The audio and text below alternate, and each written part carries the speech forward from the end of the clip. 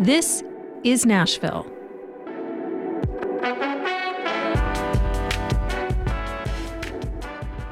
I'm Nina Cardona, filling in for your host, Khalil Ekulona. Now, today is a special day because it's Friday. You know, Nashville has a pretty hoppin' nightlife scene, world-class dining, plenty of bars, and yes, live music. Later this hour, we're bringing you a rebroadcast of This is Nashville, all about our local nightlife scene. Who makes it run? And who is it really for? And she says, I'm going to need you to stop playing all this black music immediately or I'm going to make you leave right now. And I looked at her, I'm like, nice to see you too. But first, roughly a year and a half ago, a mob of people stormed the U.S. Capitol building. It didn't take long to learn that the man in one viral image, quickly nicknamed Zip Tie Guy, was from Tennessee. He and his mother were among the first local arrests related to the January 6th insurrection. But over weeks and months, more and more from this area were added to the list. Last night, Congress began holding hearings into the events of January 6th. So we thought this would be a good time to check in with WPLN reporter Blaze Gainey, who has been looking into where things stand for the people from right here in Tennessee, who officials believe took part. Blaze, welcome to This is Nashville. Thanks. First, how many Tennesseans were arrested for participating in the insurrection last year? Well, from what I'm looking at, it seems to be around 26 so far. And I say so far because when I looked back in January, it was, I believe, at 19. So it's still growing. Right. Every now and then we do still hear those announcements, that word that somebody else has been identified and arrested. But of the ones so far, who are they? Where are they from? To be honest, you have a good amount of people from right here in Nashville. Oh, okay. And, some are related. That's the thing that sort of stuck out was that some were related. I believe there's either a father and son duo, or brothers from Charlotte. Then you have other people from Knoxville, Cookeville, Memphis, Smyrna, Murfreesboro. I mean, pretty much all over. You know, during last night's hearings, Republican Representative Liz Cheney touched on one of the more serious charges that some of the participants in the insurrection are facing. You will also hear about plots to commit seditious conspiracy on January 6th, a crime defined in our laws as conspiring to overthrow, put down, or destroy by force the government of the United States, or to oppose by force the authority thereof. Multiple members of two groups, the Oath Keepers and the Proud Boys, have been charged with this crime for their involvement in the events leading up to and on January 6th. Some have pled guilty. Has anyone from Tennessee been charged with that crime of seditious conspiracy? No, not yet, at least. Okay, so it seems at least as of now, none of the people from here are essentially thought to have been ringleaders. But that doesn't take away from the fact that they are accused of being in the mob and in some cases ready with different kinds of gear in the event that things turn violent. So can you talk us through what charges they do face? Yeah, most people, and mostly all of them, whether or not, no matter how serious, face the crime of parading, demonstrating, or picketing in a Capitol building, which essentially just sounds like, trespassing, which when we all kind of saw that everybody took part in entering into the Capitol building. And then there's others who have sort of entered a plea agreement on that charge only. They've gotten 3 years of probation. Some of the more serious, from here in Tennessee at least, is the use of a deadly or dangerous weapon in assaulting officers. Are there any that stand out to you? Well, really the one I just mentioned, the assaulting officers, the guy who did it, James Brokaw, I read his report, and he used a fire extinguisher apparently to spray officers away from the crowd and sort of distract them, I guess, and then get into the building later on. He actually was a person who broke a window and climbed into the Capitol. I know that this has been a challenge to follow, and I know you called all of these folks lawyers. How many of them called you back? I've spoken to two lawyers, ultimately, one on background, who I can't mention name, he doesn't want me to, or his client, and then another who was very open back in January. I just wasn't able to get in touch ahead of this show, So I spoke with one recently, and on background, they told me, basically they didn't want to talk, and that most attorneys who want to talk in this situation are looking for media attention. Mm-hmm. And so we didn't have a long conversation, essentially. So you're basically getting nowhere trying to actually talk to the people, trying to actually talk to their lawyers. So how are you getting information on these cases? Well, it's all public information. There's a list on the Department of Justice website, and it's a searchable list. You can search by name, city, state. It's pretty easy. And you can search by the crime the conspiracy, the seditious conspiracy crime, if you wanted to, and see everybody that has that specific charge. I mean, it's a pretty easy site to gather through and look through. And then also they have links to their cases, any plea agreements. How are their cases moving along? How much can you see about that?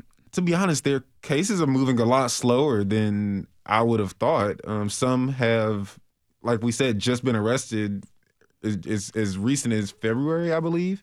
And there are others who were arrested, over a year ago and are still awaiting trial for different reasons in each case. Actually, when I talked to the attorney on background, he was saying that it just sort of depends on the judge, the defense attorney, and just how things are going, the cooperation with the client, about how long a case can take. It's not necessarily always the same reason why one's taking long.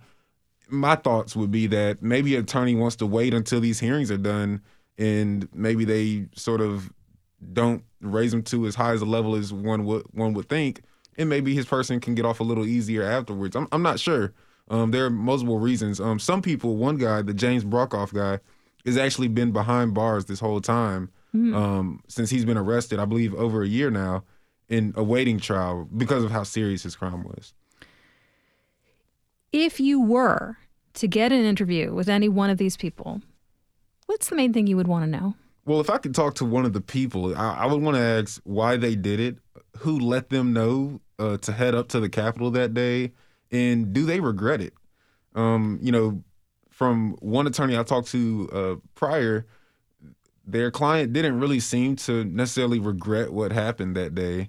And I thought that was really interesting. Usually after you do a crime, definitely once you face the time or penalty, you sort of understand that what you did was wrong. And not everybody in this group seems to think that. Have you run into any surprising information as you've looked into this? I think the most surprising was how many people were related. It just seemed like, a father grabbed his son up and said, "Come on with me to the Capitol." And they went off for... I mean, usually I took my son swimming this morning, so it's a very different activity. Exactly, and so I just don't see where you would want to do that as a family experience. Well, and the one that I mentioned at the very beginning, very famously known as Zip Tie Guy, his name is actually Eric Munchel. And his mother was there with him, and she's also been arrested. And we heard quite a bit initially about the two of them trying to be able to get in touch for Mother's Day last year while they were being held in detention. Do you know where things stand in his case? Yeah, so his most recent status is that he's been released on bond until future hearings are scheduled. But he has a lot of charges. He has obstruction of an official proceeding, conspiracy to commit obstruction, restricted buildings or grounds, violent entry or disorderly conduct, and also remaining in a restricted building or grounds with a deadly or dangerous weapon. All of these sound pretty serious, but once again, he's out on bond. Is there anything else that you found reporting on this that really kind of stands out to you? The most interesting thing to me was just how many people came from further than just the East Coast. There were people from as far as Arizona there that day. And to me, it really baffles me the fact that somebody would pay for a plane ticket or drive that far across the country. It seems, very organized that they were all there at the same time. It wasn't just a tour to the Capitol that day. You said one of the things that you would really like to know is, how do they feel now? Do they regret it? Just in general, what is your sense? How are Tennesseans feeling about the insurrection more than a year out? Well, I'm glad you asked that. There was a recent poll done by the Tennessee Democracy Forum, and most feel like it was wrong and like it was an insurrection, but it's really close. It's like maybe 60-40. And the 40 feel as if it was just a normal protest and everything they did was within their rights. Blaise Gainey covers politics for WPLN News. Blaise, thank you for joining us. Thank you. And you will be able to continue hearing those congressional hearings as they happen live on WPLN. We have to take a short break. When we come back, we are going to break down what Nashville nightlife is all about with a few folks who make it run night after night. Tweet us your wildest nightlife tales at This Is Nashville. We'll be right back.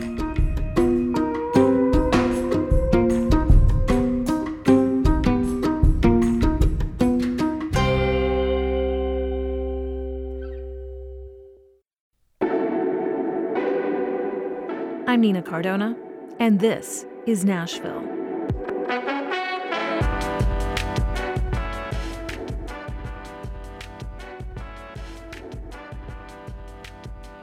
It's time to talk about our city's nightlife scene. It is Friday, after all. We're bringing you a rebroadcast of an episode we aired on our very first Friday as a show. And if you missed it the first time around, trust me, it's a great one. I'm going to let your regular host, Khalil Ekulona, take it from here. Now, I'm certain that a particular sound comes to mind when you think of Nashville nightlife.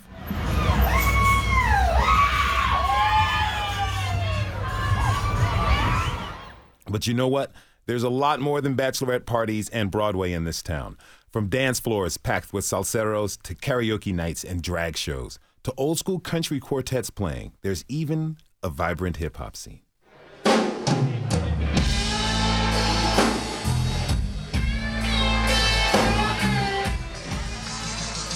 You better take it from me.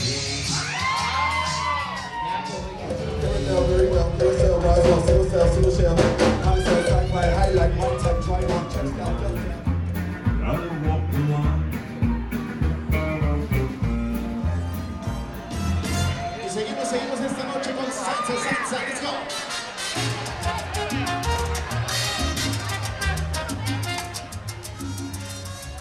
This is Nashville nightlife. Now, let's talk about it with a few folks who make this city's vibrant nightlife possible. First up, we're joined by Americana singer and songwriter Gabe Lee. Gabe, welcome to This Is Nashville.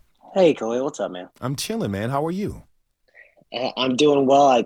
I just got in from being on the road, and I'm a little exhausted, but I'm glad y'all reached out, and I'm excited to have a conversation with you. Well, I'm honored that you've been able to muster up the energy to talk to us for a little bit today. So, Gabe, tell me about yourself. Yeah, so my name's Gabe Lee. I'm a songwriter from here in Nashville, Tennessee, born and raised.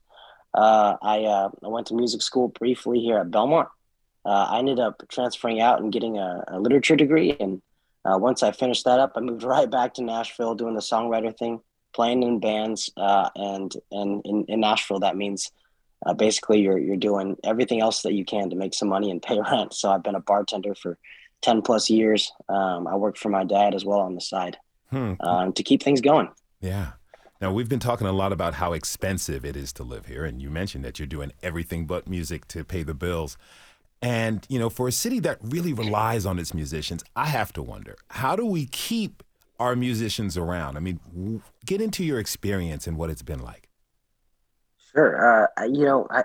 Being part of the food industry as well as the music industry, there's a lot of collision going on there. I mean, basically, half or more of my bartender buddies are either musicians or ex-musicians or working on their own side projects. Nothing's going to really stop Nashville from its current growth. But I think there are organizations like the ones you guys partner with that help provide these stages and platforms for more opportunity, just more opportunity in general, because with the swelling of Nashville, there's so many people moving here, and there are tons of different musical talents moving here as well, which is incredible. but how do we best take advantage of the fact that it is a melting pot of talent. And I think one of those things, is to provide better opportunities for musicians to get out there in whatever way they can. To be honest, it's not about making life easier for musicians, I don't think. Mm-hmm. I mean, the grind is part of it. The grind is part of what builds your soul and your character. You can't pursue art if it's just easy. If it's just an easy and high paying job. That's not what art is about. Art is about honesty and authenticity with yourself. And that's what I've learned, at least my own personal experience being a songwriter here in Nashville, with a little bit of luck and a lot of elbow grease and patience will pay off just as well as being handed an opportunity. So you've been on the scene for a while. How would you describe Nashville's nightlife? It definitely is a destination these days. And it's fun. I mean, growing up being a Preds fan and a Titans fan, like, I will say some drawbacks are the fact that other teams fill our stadiums even better than we do because families want to make a trip to Nashville, which I think is great. I think that the town has a lot of history, and it is known historically for its country music, and folks want to come and be a part of that and soak it up. And I totally understand that. But I think folks need to remember that Nashville is a home for songwriters and a home for musicians and everyone else involved in music business. I think one big connecting factor that will play a crucial role in the diversity of the fabric of music culture in Nashville are the folks that are surrounding the music talent itself. Your photographers, your labels, all the folks that invest in music and do pro bono work for artists just so that they can have some content or get a reel, and those folks are willing and happy and talented enough to work for everybody. So besides the nightlife in Nashville, when you go out and you see a show, it's networking. You're constantly meeting folks who could potentially help you. And the goal is, I think, to surround yourself with folks you trust. And that's what my buddies and I do as songwriters when we go out and attend songwriter nights. Even if we aren't performing ourselves, we're going out to support our buddies. And so oftentimes I'll be at little hubs of little listening room hubs, basically for songwriters doing the Americana thing. And that would include Bobby's Idol Hour in Midtown. The listening room itself, of course, is very well known in Nashville. Third and Lindsley and Revival or Whiskey Jam are also very well known songwriter crowds. Now, if you're headed out to a bar, you have to show your ID to a bouncer to be allowed entry. My next guest is arguably the most popular bouncer downtown. Colby Barrett, welcome to the show. How you doing? I'm doing well, my friend. How are you? I'm good. Thanks for having me. Yes, pleasure to have you here. So to patrons on Broadway and in the social media world, you were known as the Cowboy. How did you earn that moniker? I work at Layla's, and I work the front door there, and we wear cowboy hats, and I don't know, I guess it just kind of somebody put it out there and it's just stuck. So it's something I have to hear constantly. How does it feel to be a mini celebrity? Well, you know what? It's new and strange for me, but I guess one of those things that we're just gonna have to ride it and see what happens. Ultimately, I'm still, my job is the security of that bar and our patrons. So, but yeah, that's just something that came along with it. It's pretty cool. So, yeah. Now I want to ask you about your job, because what is it like to deal with hundreds of drunk people every time you work? It can be interesting. There's a lot of them, and most folks are there, and drinking to have a good time, You know, but once they've got a little bit, more alcohol in them, they talk a lot. Mhm. But it can escalate from there. Sometimes we try to prevent that from happening, and we have a pretty good atmosphere at Layla's. We don't really get a lot of trouble there, but it does happen. So yeah, it's interesting having these folks drinking. Tell me of a moment working where you were just in their situation at Layla's Friday, Saturday night, and you just said to yourself, "Oh Lord, this is a wild job." It's constantly like that, really. Okay. Even though it's a lot more calm there, and it's just sometimes you look around and you think, there's a lot of people watching going on, so you just, wow. So it makes you think about the next time you actually have an alcohol that you don't do that yourself. So yeah, it's interesting. I was a bartender for years, and that is something that is true. Like the calmest people you'll find at a bar are people who work in the industry, because we know how it gets. But I bet you get to hear some pretty amazing musicianship downtown. I'm curious, are there any songs that you're just plain old tired of hearing? Yeah. And standing in front of that door, I get to hear, so many bands every week over and over. And a lot of them play the same songs, so as they're doing cover songs. A lot of them play original music, but there are a few that, I want to break something when I hear it. Devil Went Down to Georgia would be one of them. Okay. And I know I'm probably get some slack from this. It's a great song, but when you hear it over and over and over constantly, it's yeah.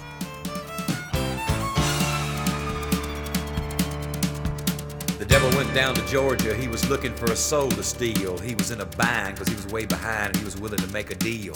When he came across this young man sawing on a fiddle and playing it hot, and the devil jumped up on a hickory stump and said, "Boy, let me tell you what. I guess you didn't know it, but I'm a fiddle player too. And if you'd care to take a dare, I'll make a bet with you. Now you play pretty good fiddle, boy, but give the devil his due. I bet a fiddle of gold against your soul, because I think I'm better than you." The boy said, "My name's Johnny, and it might be a sin, but I'll take your bet and you're gonna regret, because I'm the best as ever been. Johnny, rosin up your bow and play your fiddle hard, cause hell's broke loose in Georgia and the devil deals the cards. And if you win, you get this shiny fiddle made of gold, but if you lose, the devil gets your soul." Give me an estimate. How many times in 1 week do you hear that song? I'm going to say probably 15 to 20. Wow. Okay. Yeah. Okay. Yes. And you have to hear all that goes with that, which is, of course, the musicians, to play that song, there's a lot that goes into it. That fiddle player. And, so it's it's interesting how they go about it, but you know what? That's the way they earn their living. And, not that I'll listen to it 20 more times a week if I have to. So, That brings a whole new definition of getting a song stuck in your head. If you're just tuning in, welcome. This is Nashville, and I'm your host, Khalil A. Colonna. This hour is all about Nashville nightlife. Right now, we're visiting with the good people that keep it running night after night. And that includes bartenders. My next guest is Katie Sadiq, manager and bartender at the Rosemary and Beauty Queen in East Nashville. Katie, welcome to the show. Hi. Hey, so answer this for me. What do you like most about being a bartender? I'm able to be myself, and that's really important to me. I don't work for a corporate establishment. I have two really great bosses, but being able to be myself behind that bar and in that establishment is my most favorite thing. Because I'm not masking anything. I'm very straightforward, and it's a lot of fun. Conversely, what frustrates you about the job? Being looked at as though I'm someone's servant. I'm not there. I'm not there to provide a I'm there to provide a service. However, I am not your servant. So don't snap your fingers at me. Don't yell at me from across the bar. I'm attentive. I'll get to you whenever I get to you.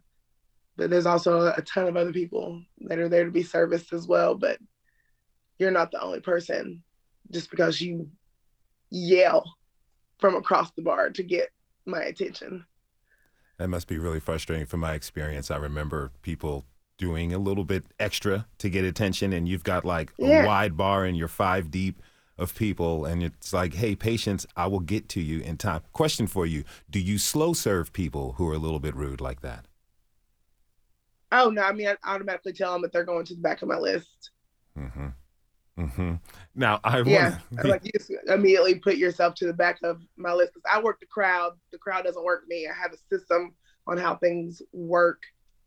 I want to talk now about safety. As I said, I'm a former bartender, and I feel like part of the job is that a lot of people don't really know about this, is that you have to look out for folks you're serving.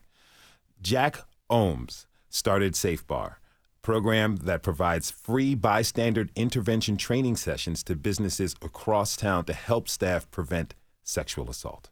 Unfortunately, we know that alcohol is used commonly as a way to facilitate sexual assault. And so that's a really big reason why Safe Bar is focused on bars. And so we want to be able to train the staff in a way that allows them to do their job, but also create these safer environments in nightlife and in party scene, anything like that. So again, those trainings are free for any businesses that want to sign up. We'll be including the link as well as Jack's email in our web post for anyone who wants to learn more. But Katie, what's your experience behind the bar when it comes to that? I try to be as alert as possible.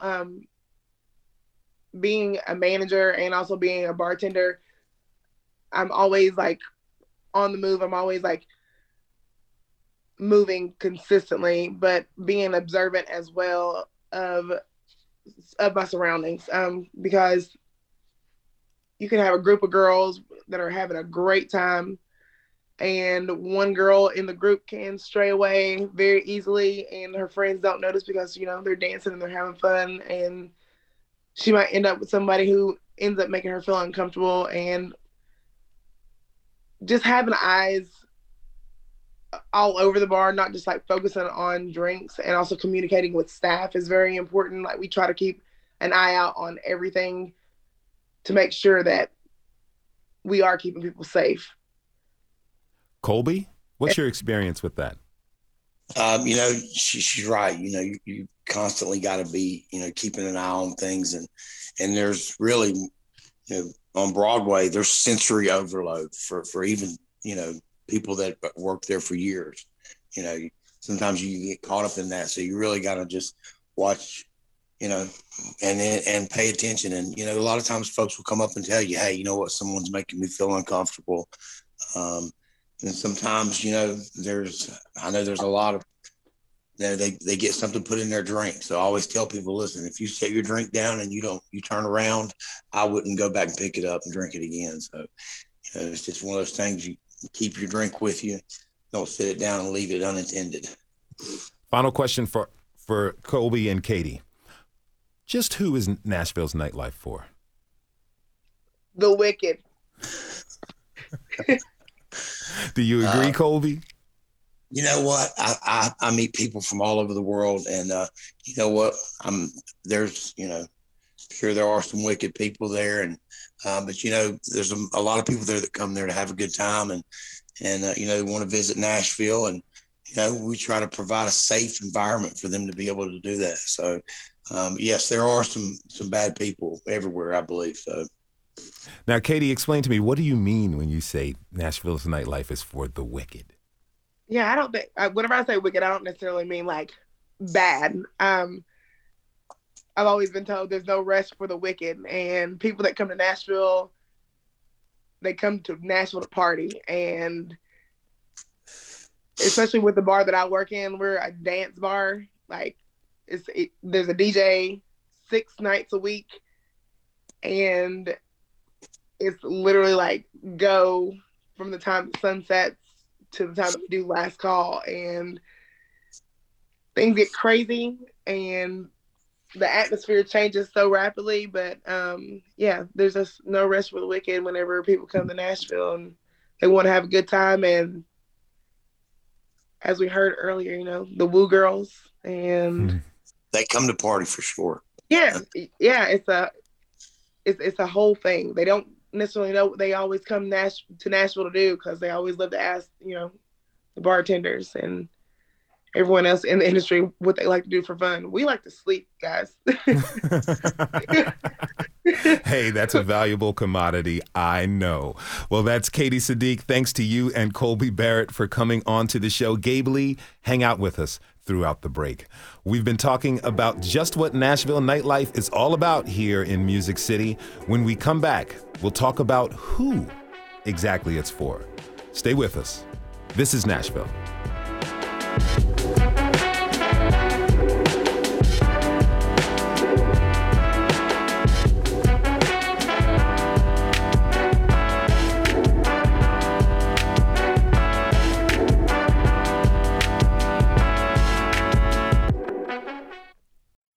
AJ Kang got his start as a DJ, spinning everything from 80s nights at Luigi's Pizza to Bollywood nights at Chauhan Ale and Masala House. I played country, I played pop, I played hip-hop, I played EDM, I played a little bit of everything. For the past 3 years, he was the house DJ at Rebar in Midtown.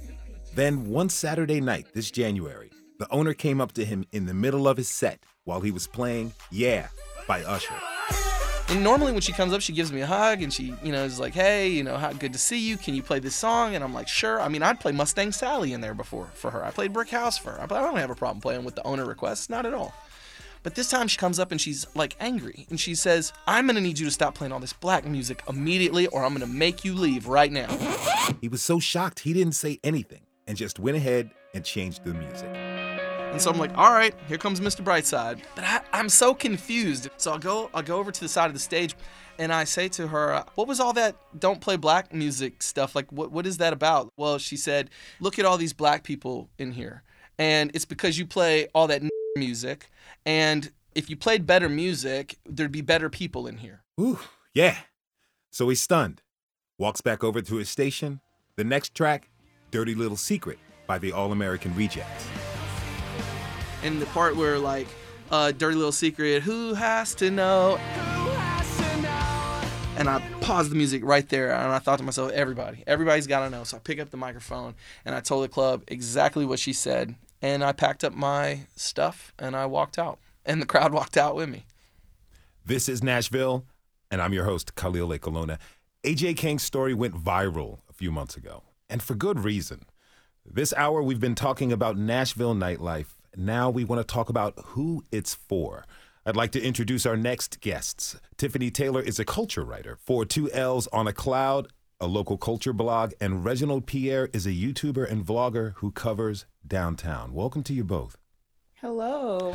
I want to start with what we just heard about DJ AJ Kang's experience. Tiffany, what is your reaction to that? I remember seeing it on Facebook and not being surprised at all. Like, that is what a lot of the bars downtown represent. Have you ever experienced something like this yourself? Not that outright, but it when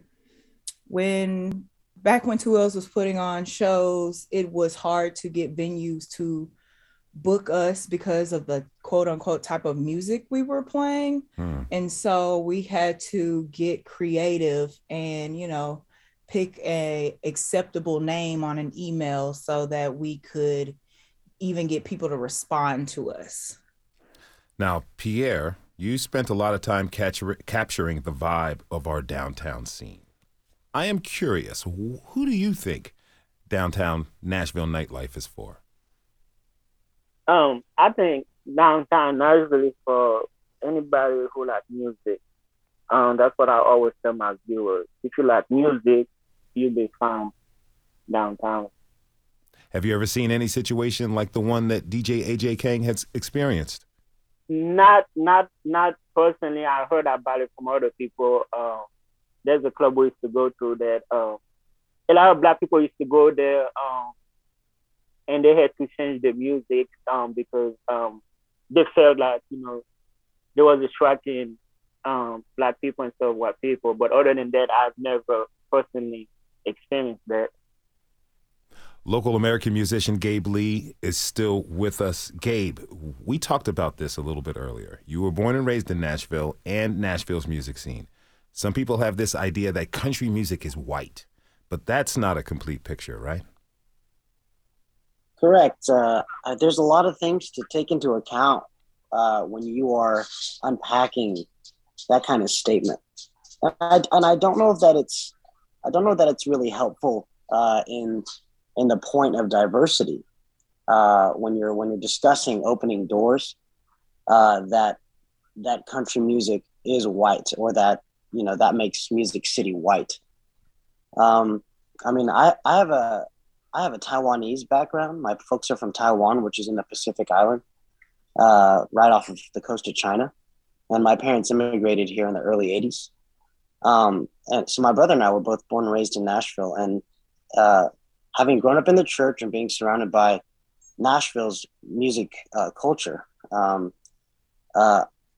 there's I think a lot more to understand as far as really just what country music means to the city. I mean, it is part of the lifeblood of this region, and historically significant as well. Of course, it comes with many issues and hard pressing issues that are being stoked up today, which I think is really important. But I think if you make a blanket statement like that, it undermines some of the folks who are honestly trying to change it. Why do you feel it undermines folks who are really trying to change that a little bit? Sure, because I am not white, and I am influenced and inspired by the history of country music.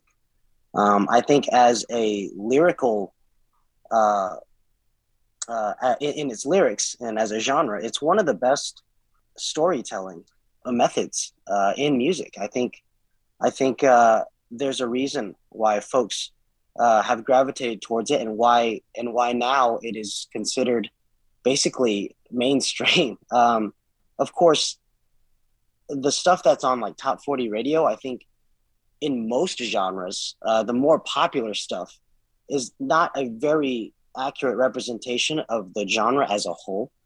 It kind of represents where the money is, more so than where the inspiration's coming from. So when I say that those kind of blanket statements might not be helpful and might be undermining certain folks, is because like my label head and artist manager, Alex Torres, has a Hispanic background, and he comes from Texas, and I have my Taiwanese background, but we both have a love for country music and for storytelling, and really just for great music. So we are out here investing in our time and energy and assets and resources into creating that music in order to break through, or at least make a living doing art and creating art. So if you make that kind of blanket statement, it ignores folks that might be putting everything they can into changing that mindset. Mm-hmm. I want to talk a little bit more about the downtown scene, which is what a lot of people think about when they think of nightlife here. So, Tiffany, how has the downtown nightlife scene changed? It being a Nashville native, I can honestly say it has changed into the face that it has always wanted to be. I remember, I'm 33, so in my early 20s, I remember going out from Thursday to Sunday and being downtown in different pockets and being well received. Now I can't imagine. It gives me anxiety to think about having to go downtown. There's nothing downtown that I want to do. So it's definitely not for people. I feel like it's not for people who look like me. I think downtown is strictly for the tourists. Pierre, you actually like the downtown scene. Why? I love it because it's always exciting. Every time, every night I go downtown, I go to the same place almost every night, and it's always exciting. It's full of excitement. What do you want people to know so they can get a taste of Nashville nightlife? Basically, like the music, what I show in my videos, I show the music, the live music. I'm trying to get into bars. I'm showing the wolf stop. I just want people to get a full experience that if you love music, no matter what the background is, white, black, Hispanic, I have met all types of people from all over the world on Broadway, and they love it. They love the music. So if you're into music, you want to have a little alcohol with your music, Broadway is where to go. Tiffany, what do you want people to know about the Nashville nightlife scene and what it has to offer? That it's trying to make room for other people. But like I said, I don't see, when I go downtown, I don't see too many people that look like me. And a lot of the bars downtown don't have a great reputation of being inviting of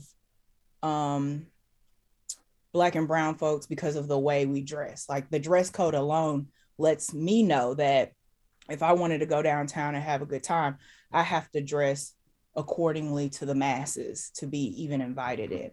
So it's not as welcoming as they like to think that is, but I think that's intentional. Pierre, have you ever run into a dress code situation? As far as dress code, I mean, it's very basic. I always tell my viewer that they're not going to let you in any bars if you just have a t-shirt and jogging pants on. The dress code to me, I don't feel it's like diversity stuff. Like you have to have a cowboy hat and cowboy boots to get in. I hear you. I understand. As long as they're not just going to let anybody in. That's what I always say. They just want you to look decent. That is Reginald Pierre. I want to thank you, Tiffany Taylor, and Gabe Lee for joining us today.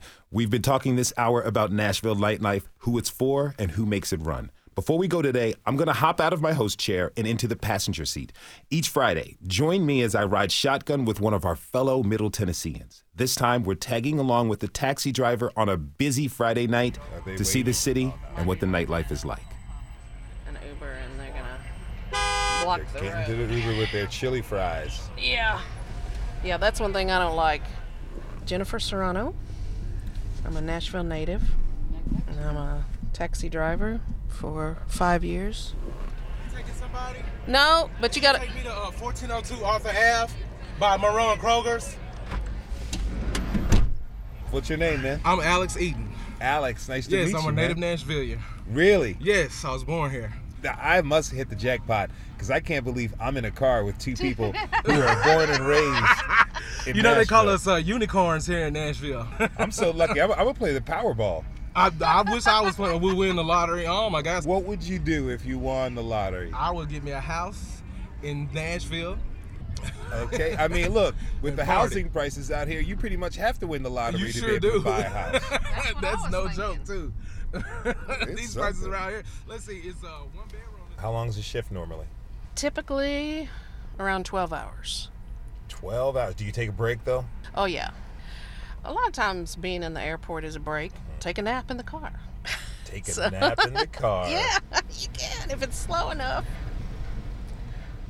I grew up in the outskirts of Nashville, yeah. What part? Jolton area.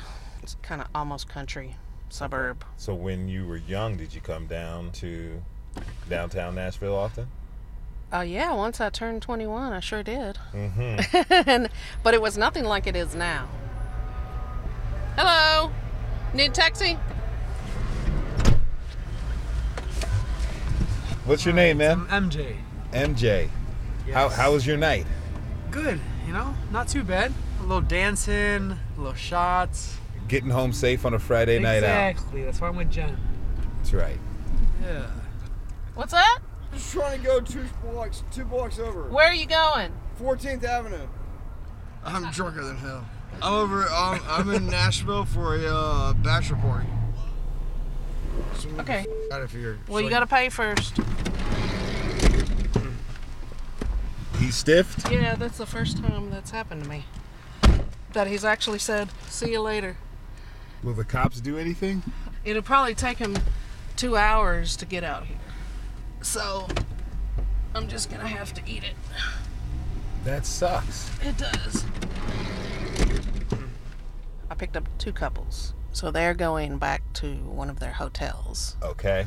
One of the ladies, she put her hand on my shoulder, said, "You have to put up with so much," and then she slid her hand down. Oh, wow. She was trying to get a tip. Yeah. Have people started their hotel exercises before they got to the hotel? Some of them have tried. I tell them, okay, no clothes are coming off in this car. The trick to dealing with that is to keep them talking, and they can't start. Okay, so 3 in the back and 2 in the middle. Let's go around. Where are you from? What's your name and where you from? Oh, I'm Courtney. I'm from Rhode Island. I'm Agneta, and I'm from Finland. My name's Nicholas. I'm from Great Britain. My name's Marcus, and I'm from the United Kingdom. I'm Jenna. I'm from South Africa. And I'm Iris, and I'm from Austria. Wonderful. Now, how do you jealous? How do you guys know each other? We just met. That's a funny story. I'm supporting this fella. Rhinestone high-heeled boots. Okay. I can check those off my Nashville bucket list.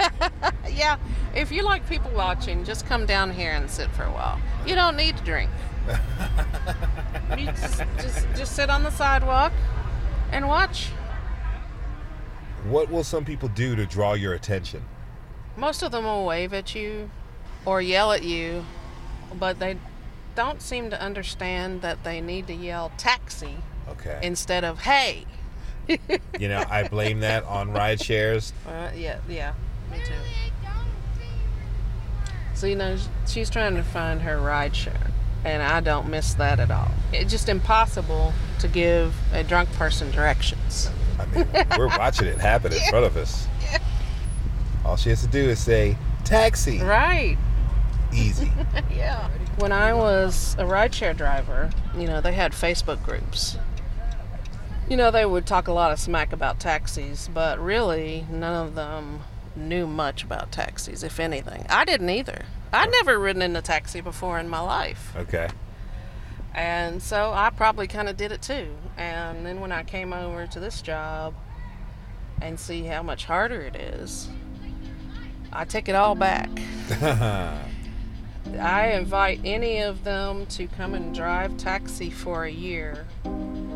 And then if you want to talk some smack, you can. But until you get out here and do this job in comparison to your current job, you need to have respect for taxi drivers.